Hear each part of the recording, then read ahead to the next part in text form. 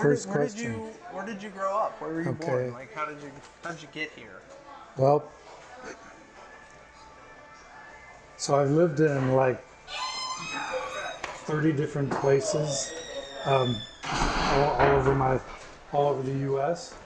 And partly that was because initially my dad was in the Navy, and later they got divorced, and then my mom just moved wherever she had a job. But so I was born in Staten Island, New York, but I've also lived in Puerto Rico, North Carolina, Pensacola, Florida, Pensacola, Florida, um, Colorado. That's where my dad grew up, Colorado Springs, and also Idaho, where I had a cousin. I mean, by live, I meant sometimes it was for the summer, but and then mostly California, Oregon, and Washington. So I've lived all over the country, and I've probably been to every state, and Hawaii. Oh, okay. So, but that because I was visiting my dad, who lived on the naval base there, Pearl Harbor, and so anyway, I've lived mostly in, well, pretty much in big cities all my life. So I was in California where I lived in like a dozen plus different places, but I mean, mostly the East Bay of the San Francisco Bay Area. And although I did also live in San Diego, but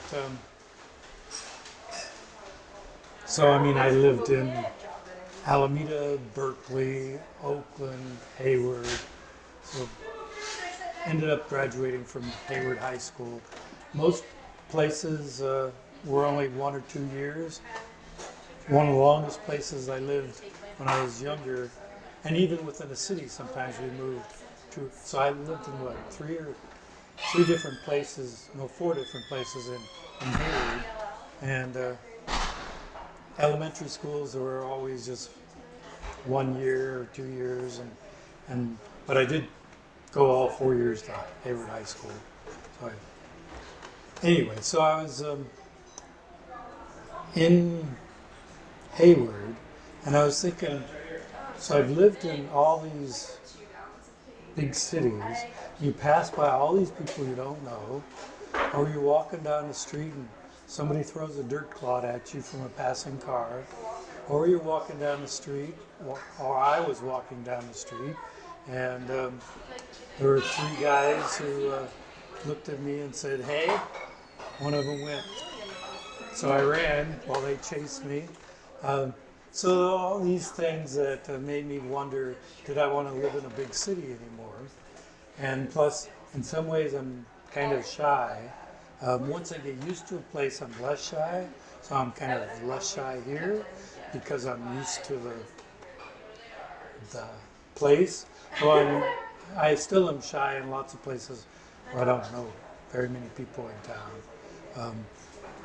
So I didn't really get to know very many people in all these big cities that I lived. I'm not one who goes to a new town and instantly makes friends. So all these places I've lived in, I can't say I've collected a bunch of friends in these new places. But so that was in the 1980s. I was thinking, okay, I want to no longer live in a large town where I don't know anybody. But then it brings up the question, so where do you want to live? It's one thing to say, I don't want to be somewhere. It's another thing to say, well, where do you want to be? And so then that began the process of trying to, and that was multi-year. And plus, I'm sort of a kind of a person who doesn't make decisions easily. And so I'm not somebody who decides I'll do this and then does it. It's more like I procrastinate, and so I wasn't sure if I was going to move or not. between deciding where to move. Um, then there were two things that sort of pushed me. In '92, I developed a tremor in my arm, and it's not a very noticeable tremor. I mean, if I'm standing still for a long time and you're looking at it, when it's on the table, it's not usually noticeable, or often if I'm in a play, I might put it behind me because it is noticeable when I'm on stage. I'll get to the stage part later. I wore the shirt for that too. I wondered. Well, actually, somebody in California who had heard I'd been in a bunch of plays here, who had never seen me in a play, sent me this. So Nice. So it's not anything I won. Okay. But just somebody who heard I was in a play. Okay. Plays. But so then I thought, well, I have this tremor. What's going on with this tremor? Turns out I have a cyst in my brain. It's a neurologist calls it a brain lesion. It's also a cyst. It's not cancerous. It's CSF, cerebrospinal fluid, and so it's like right up here, just above the hypothalamus, the basal ganglia region of the brain, which is also the motor region of the brain. So it's on the left side of the brain, which affects the right side of my body. So I have a tremor. I also have my toes clench, so it makes it harder to walk. Anyway, so I developed this problem in '92, and I thought, oh, I'm going to die. I don't want to die here in this big city where I hardly know anybody. And so that was one thing that got me to more seriously think about, so where do I want to move? The other thing is, now this is a little bit more strange, is I started having dreams where I'm being chased by a monster. And at first I wondered what was going on with that, being chased. And finally just decided that the monster was me deciding that I need to move. And by the way, when I moved here, the chase monster dreams disappeared. So there might have been some psychological thing going on there. So those two things made me really decide, okay, I'm moving.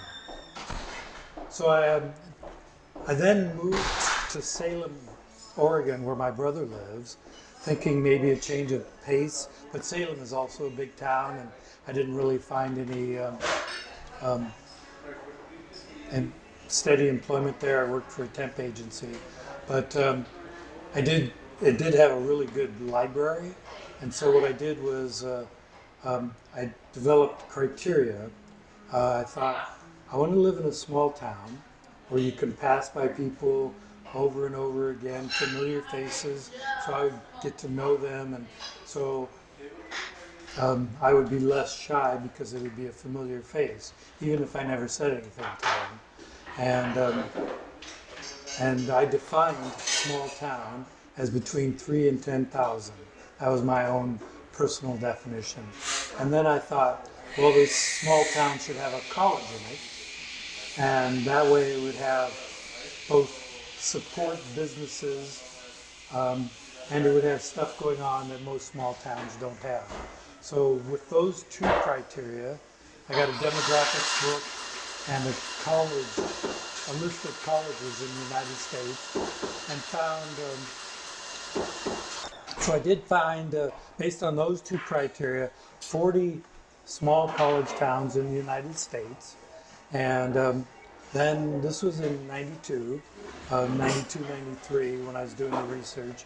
And I sent letters. The internet existed, sort of, but not really. So I sent letters, and I just addressed them to the town and put on the top, no name, just mayor/Chamber of Commerce. And even just doing that, not really addressing it to anybody in particular. Turned out that that worked because I got responses from 39 towns out of my 40. So what I did was I sent a letter saying what I was doing, and I explained different things. I said, one, that I don't have a car. I decided when I was much younger that I would not own a car just because I disagreed with our car-dominated lifestyle in this country, and also environmental factors. So I've never owned a car. So I explained I explained several things in the letter. That I don't have a town, that I'll be walking everywhere, that I need a place, a town that has enough businesses so I don't have to travel out of town to shop. And so I asked for information about, and since I would be moving to this place without a job, I also wanted to know their unemployment rate, because I didn't want to arrive here and become the town bum, because I couldn't find a job. So I asked them for the unemployment rate. I asked for information about their college. I asked for a map so I could get a sense of how big the town was, and a list of businesses in the town, so I could, know what business I would absolutely need, so I wouldn't have to go out of town. And then I got responses, like I said, from 39 out of the 40. The responses varied widely. One city sent me a postcard that said, if you send us $5, we'll send you literature.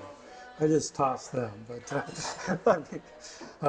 one city, and I'll say the name because she was really nice, she responded first. Like within 2 days, I got like 2 pounds of material. Lindsborg, Kansas. And she included a couple of the local paper. She had a list of the businesses. She sent a personal letter. By the way, only 6 out of the 40 sent personal letters. And Grinnell sent 2. One was from the Chamber, and one was from what was then called Grinnell 2000, and is now called Imagine Grinnell. So they must have, and at that time, Imagine Grinnell, Grinnell 2000 was in the same area as the Chamber, so they must have just shared my letter with that person. So I got 2 letters from Grinnell. So in that sense, Grinnell distinguished itself by being only one of 6. So I also, one of the 3 criterias that I didn't mention earlier was choosing location, general geographic location, and I chose West and Midwest, and I excluded the South and the East from my list of small college towns. So those 40 were all only from west parts of the country in the Midwest. So there were like 6 towns, I can't remember all of them, that were in Iowa. There were several in Colorado and California and so on. So some of the towns, these small college towns, they had unemployment rates, this was back in 92, 93, of like between 5 and 10%. And I thought, whoa, I'm not moving there because it'd be too hard to find a job. Well, Poweshiek County had the lowest unemployment rate of any of the towns on my list. At that time, it was only 1.5%, which is about as low as you can get because it's like, that's almost transition of people from,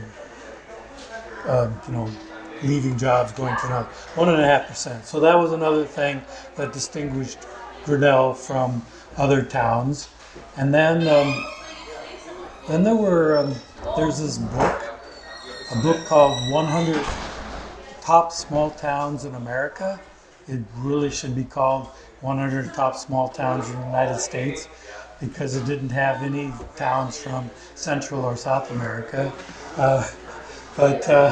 Anyway, so there was this book, that I don't know if it's still in print, but and I don't know where, but out of my 40 towns, Grinnell was the only one in that. It's actually in a book called 100 Top Small Towns in America. Grinnell is in that book, and they had a higher population. I think they went up to 30,000. So that even more makes Grinnell special because it was included in a list of towns that were 30,000. Yeah, it was like a home run in like 3 different categories of what you're talking about. Right. So, okay, so And there were other little factors. what were the other little factors? So I was explaining to some people what I was doing, and one person said, "Hey, my brother graduated from Grinnell College. You should check that place out." And then another person said, "I grew up in Ames, and there's this small college town named Grinnell that you should check." So it's like, there's all these little pointers that pointed to Grinnell. Oh, and then another factor was, so I mentioned college, that sending literature. There were a couple of those small college towns where the colleges didn't seem to really want the town people on their campus. They said you had to be escorted or things like that. The Grinnell College literature, so the Grinnell College literature was also ended up being a major factor in the sense that they said that we allow and encourage town people to go on our campus. Plus, we have free events that you can go to, and that ends up being one of my main forms of entertainment in Grinnell. And in fact, since I don't get out of town very much because I don't have a car, I sort of get out of town because there's a different kind of feel and atmosphere on the college campus. So it's like I'm getting out of town. But so that was again a factor because Grinnell emphasized that you can go on our campus and there's free events to go to. So that's another plus for Grinnell. And so I did again hesitate about actually moving to this place that I'd never been because I didn't visit any of the places at all. I only relied on the information sent to me. And then I lived with my sister for a year in Lodi. And then after a year, I finally decided, and I did try to get a job in Lodi, but that didn't work either. And plus, I didn't like the atmosphere of Lodi, but that's a different thing. I finally just got on I put a lot of my stuff in storage, got on a Greyhound bus, and at that time the Greyhound stopped at Central Park. Just got on a bus, duffel bag, backpack, and arrived in Grinnell and it was in March of 1994, and came to Grinnell in 1994 after a lot of hesitation.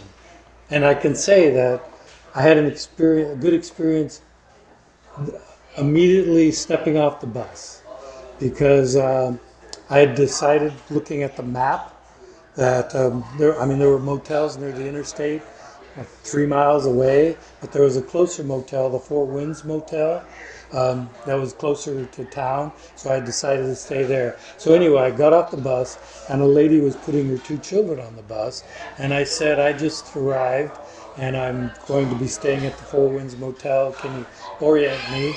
And she said, "Hey, I live out that way. I'll drive you there." And so I had an immediate good experience as soon as I stepped off the bus coming to Grinnell. And also that day was Home Show Day, which we no longer do here. And so I went to Home Show and just walked around to get a general sense of the different businesses. And I just said hi and got acquainted very briefly with people. And so Home Show Day was a really quick way of getting to know some of the businesses in town, and of just making my face more familiar so I wouldn't be a complete and total stranger. And so there was, so that was a Saturday that I came, and then there was another thing that happened that Saturday, which was I was at the post office and just mentioned to a lady, I just arrived, to know anything about housing, whatever. She was in line with me, and she said, "Oh, go see my brother-in-law. He works at Ramsey Weeks, and he manages several housing apartments." And it turned out he did find me my first house, which. So within a week of being here, I was moved out of the motel and in housing. I've since moved three more times, though I did live 20 years in one place. So it was a good first day of arriving here. Nice. So let's talk about since then. Like what did you? How did you get acclimated? What did you do? Like what kind of employment did you find? That type of stuff. So I mentioned I first stayed in that Four Winds Motel.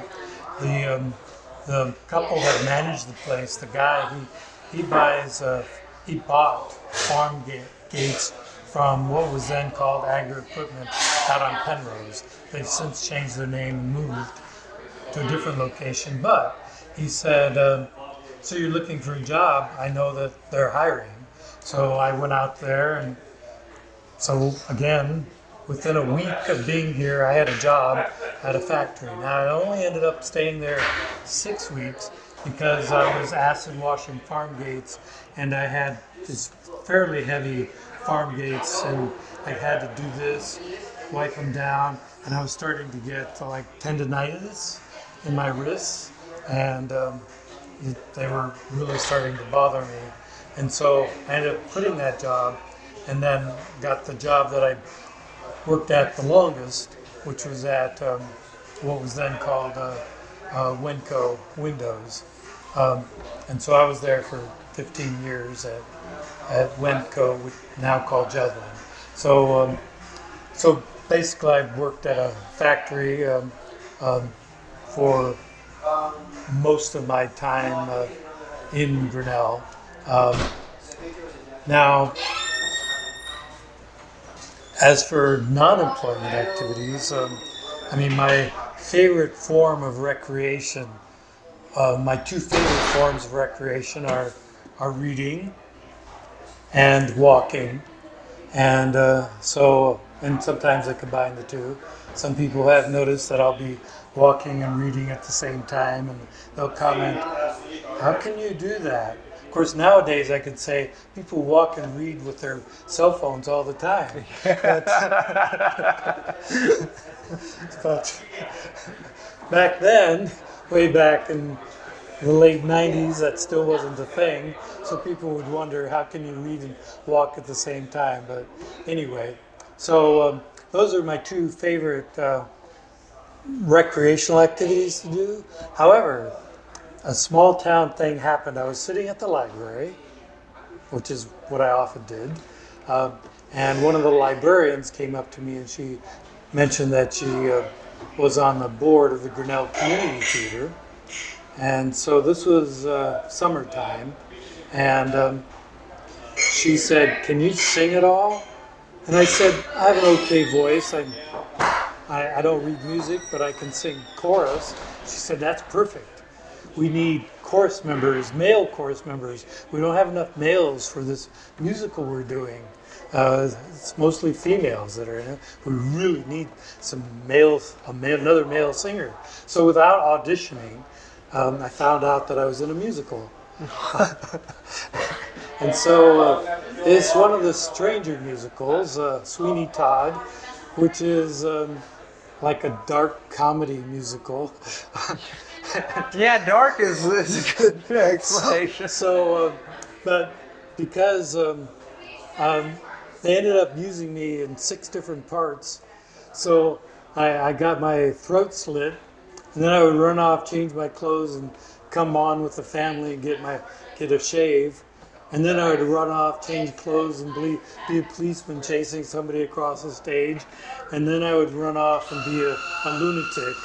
I can't remember what the other parts were, but so that was, I mean, so I had, except in the 7th grade, I was the lead in the 7th grade in a play, and there were 2 showings. The first showing went well. The second showing, I messed up and missed like 2 pages of lines, and then this is 7th grade, so I was followed for the next month by people who told me, you messed up, you missed all these lines. And so imagine a 7th grader. So I wasn't in a play again until I came to Grinnell. And it was only because, now imagine you're sitting in a New York or Chicago library. Is some librarian going to come up to you and say, hey, do you want to be in a play? I can't really see that happening. So it's only in a small town way that I ended up being, so far now, since '94, I've been in over 30 performances. Wow. Including, even though I don't read music, like almost, over half a dozen musicals. In some of the musicals, I ended up, like for Annie, I ended up playing like 9 parts. They were all smaller parts, but they were fun, just because, you change your clothes. In one scene, I was an animal control guy. Another scene, I was a judge. And another scene, I was unknown DJ, but I had a mask over my head. It was fun to play like something like 9 parts. So many that I can't remember all the parts.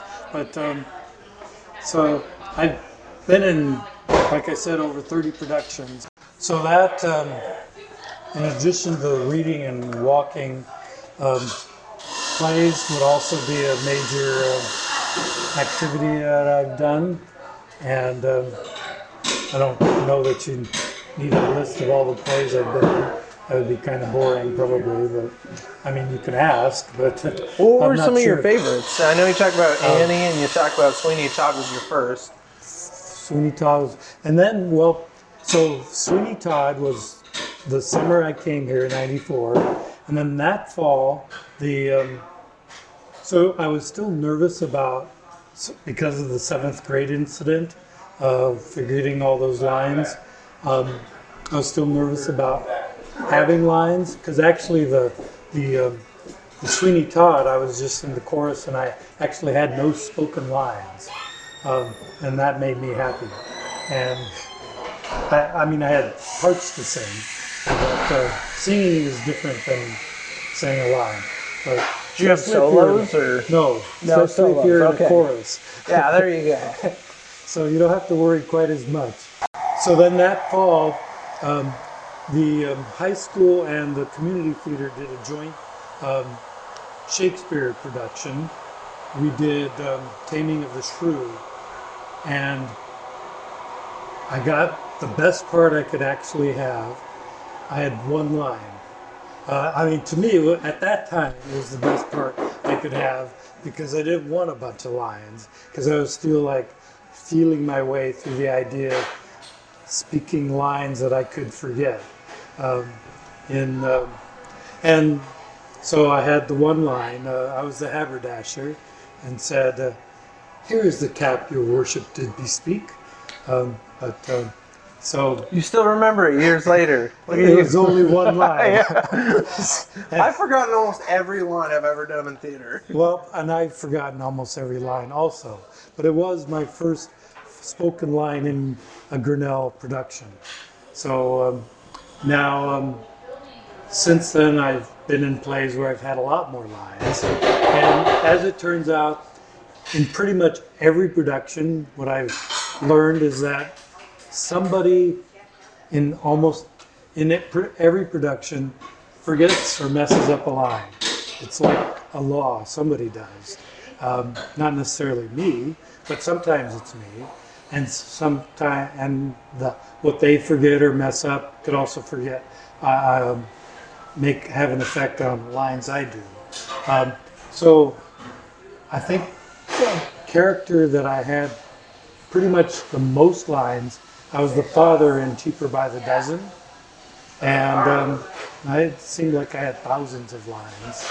And one of the Doran bosses, was it Doran boss? Oh, daughter was my daughter in there, and so I was the dad, the father, and I was.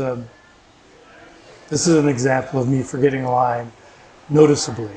In most plays, if you don't say, "Oh, I forgot a line," or if you don't pause for too long, the audience doesn't know that you've forgotten a line. That's the best thing to know, is that if you forget a line, don't make a show of it. Just stay in character.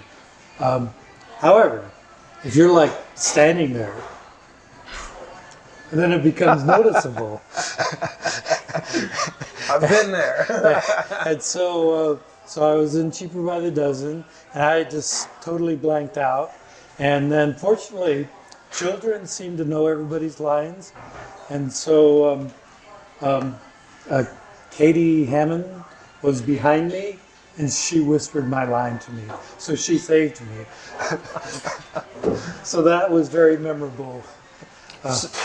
So let's talk about so you got to Grinnell. Were you uncertain at all if this was going to be the place?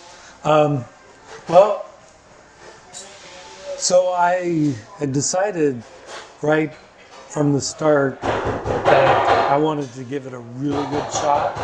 Because I had done all this research and I wanted to, so I already knew that I was going to stay a couple of years regardless of whatever happened. But having found a place to live within a week and a job within a week, and then during the summer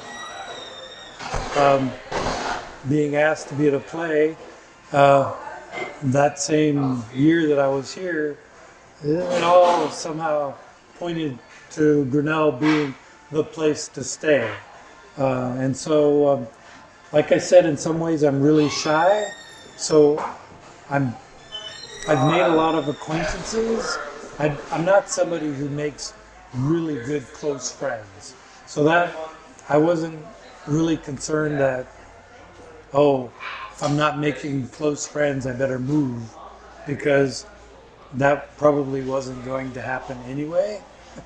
And so, I found a job, found places. People were generally friendly, which I like the idea of walking down the street. Some people, it freaks them out, but I like the idea of walking down the street and just saying hi, because it's natural here. Without a dirt clod chucked at you. Yeah, right.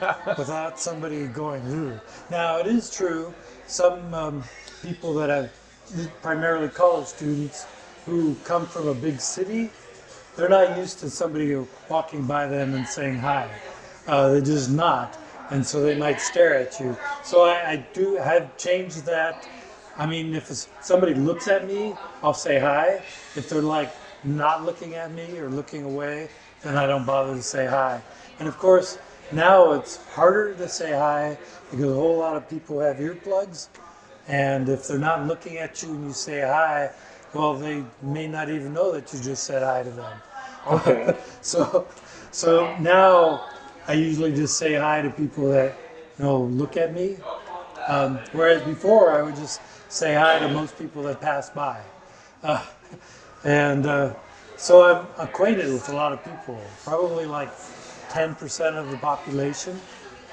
Partly because I've been in over 30 plays, and if people go to plays, and since I've been in musicals that had a large cast, especially a lot of children, and there's parents and family that go, and so there are people that may have seen me multiple times on stage that I may not necessarily know, but they'll say, "Hi, Crosby."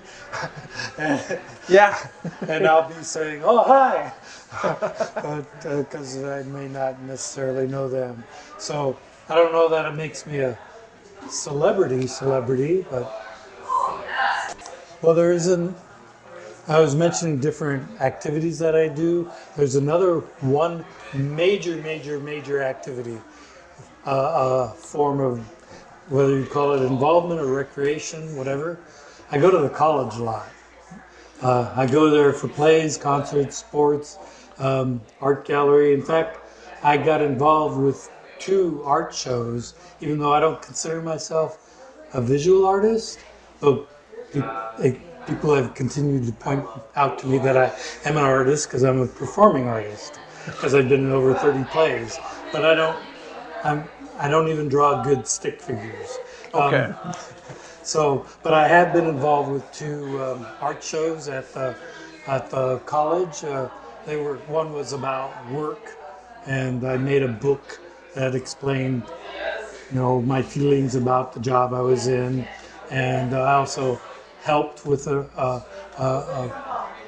art show that isn't obvious. I mean, I helped fold cardboard for a show that involved containers. Those big containers that have stuff in them. Right. I think there's just like shipping crates or something. Containers. Yeah. Well, those big, huge ones that go across the ocean. So they had scaled down versions, cardboard versions of them as part of an art show. Shipping X maybe was the name of it. Might have been called SpaceX. Nah, Shipping X. Anyway, so I've been in, and I was also in a play at the college. So I performed in the Flanagan Theater as in a performance there, and then I was briefly in a radio show doing voices for kind of like a private eye detective series that a student invented. So I would just do different voices for a radio show that he did. And but like I said, I go to a lot of different activities at the college and have participated in some activities. I really like going to the Rosenfield symposiums.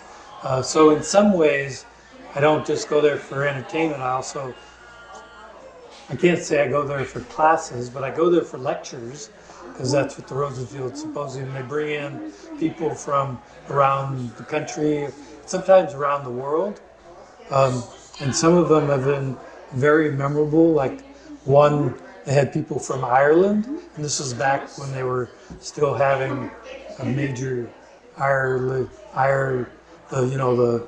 the Unionists and the Sinn Féin, and so they had representatives from both sides. They had somebody from Sinn Féin who is the political.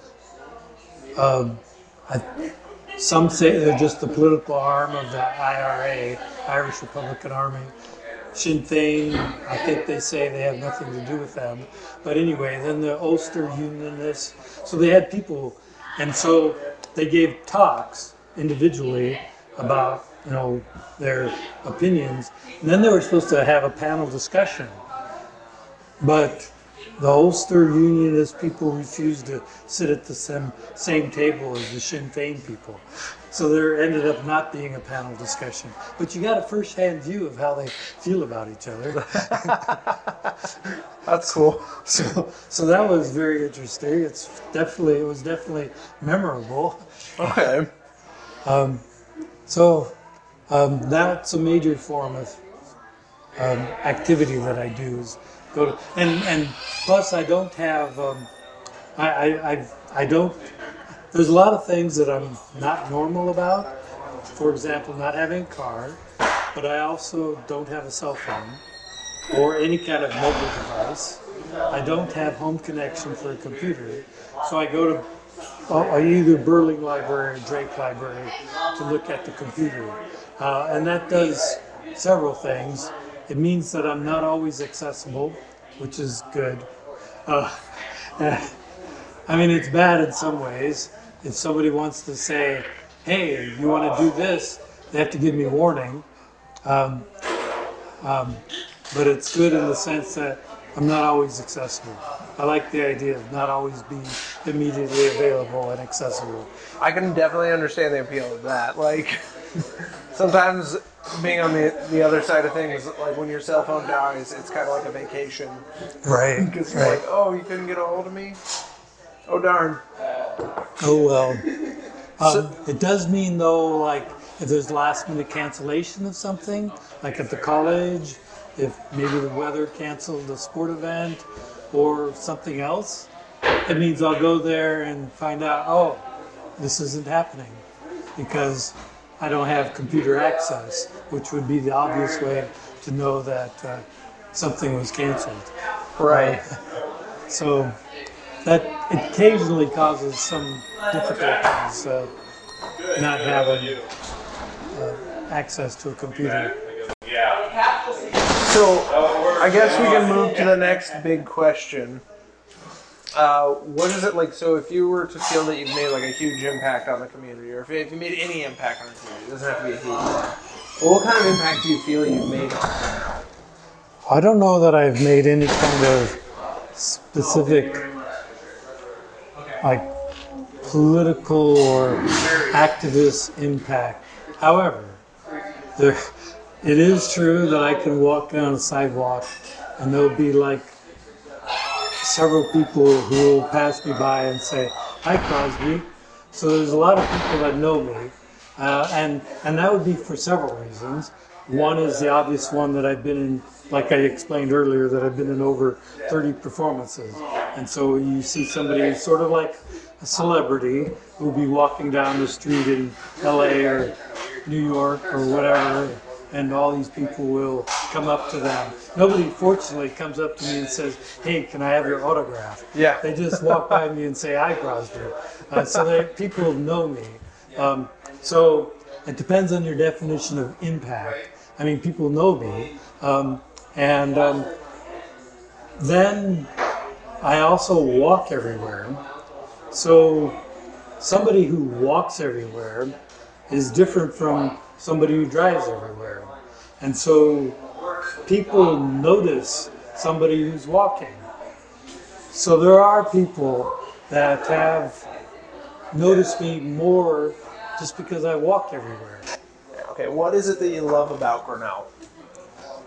What I like, well, what I do like is partly that a bunch of small town things happen that I already explained, which is like sitting at the library and having a librarian come up to you and saying, "Would you like to be in a musical?" So I like the small town things like that, and I like being able to walk pretty much everywhere. And I've walked at midnight coming from, say, an event at the, usually a student event that I was either invited or allowed to attend, one or the other. And it would be like after midnight. And not for me personally. Now I know some students have not had this problem, do not have this experience. They have a problem, I guess. But I've never had any problem with anybody trying to attack me at night, unlike where I came from, where at night there were, I mean, well, you'll probably edit this out. I mean, I was walking in one city I was living in at night, and this car zooms up to me. Two big guys come out. They come approach me, and I'm like, and then they look at me and they say, "Oh, it's not him."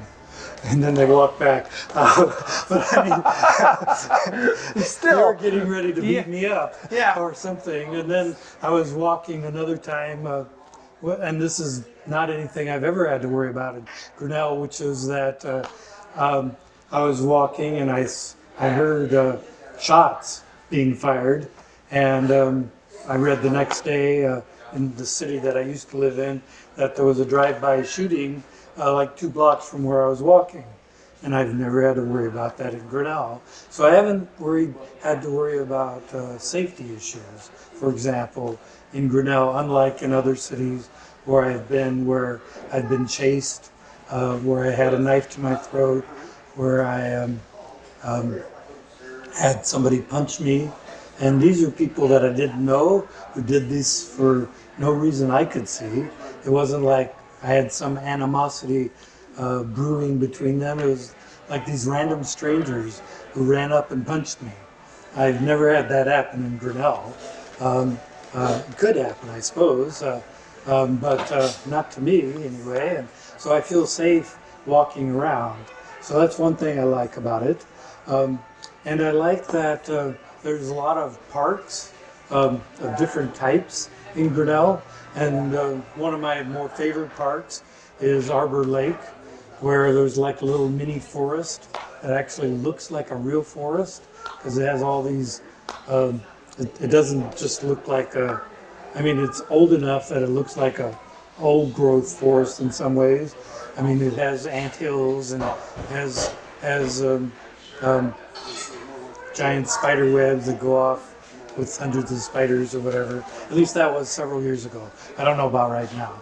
But so, I mean, of course, that's sort of a strange thing to like, is a forest with giant spider web. But just an example of just in this small town, there's actually a kind of a little mini forest and a nice lake to walk around, and so there's lots of parks here, and there's just a lot of, for a small town, there's a lot of activity, and partly that's because of the college. There's lots of things to go to at the college, but also, and partly because of the college also, but there's more community activities that happen, and partly that would be because of things like Imagine Grinnell, which tries to do a variety of different activities, whether they're trying to build a bike path that goes to Rock Creek Lake, or a giant, I think they eventually wanted to go past out toward the freeway and then down to Crum, and then around to a giant circle that goes right past Rock Creek. So Imagine Grinnell also coordinates or has initiated the Giving Gardens. And so what I like also is that in addition to the Giving Gardens, there's this is coordinated by partly with the college. There's the Food Recovery Network. I don't know if you know about that. So the Food Recovery Network, they also do it when college is not in session, but they'll get just expired food from, say, a local grocery store. And then when college is in session, they'll get food that hasn't been, the bins, say, at the dining hall bins of food were never opened, and so they'll bring them to Food Recovery Network. So I haven't decided if I'm currently unemployed or pre-retired. I'm currently not working. I'm going through my savings, and so I have like an $800 a month budget, which is, I don't think you could do on either coast. So I can live on $800 a month here, only because my rent is relatively small, and because I can get quite a bit of my food from either Food Recovery Network or the Giving Gardens, and so I have no problem with food because of extra programs like that in Grinnell. So I like that. I have no problem living nicely, and also I get a wide variety of food from Food Recovery and the expired food that I might not ever try otherwise. Right. Okay. So I like those aspects, all the different little programs that maybe aren't highlighted or people might not know about as well, or that are in this small town that people from out of town might not know about. So there's a lot of different little things that this small college town has that most small towns don't have. So that's nice also.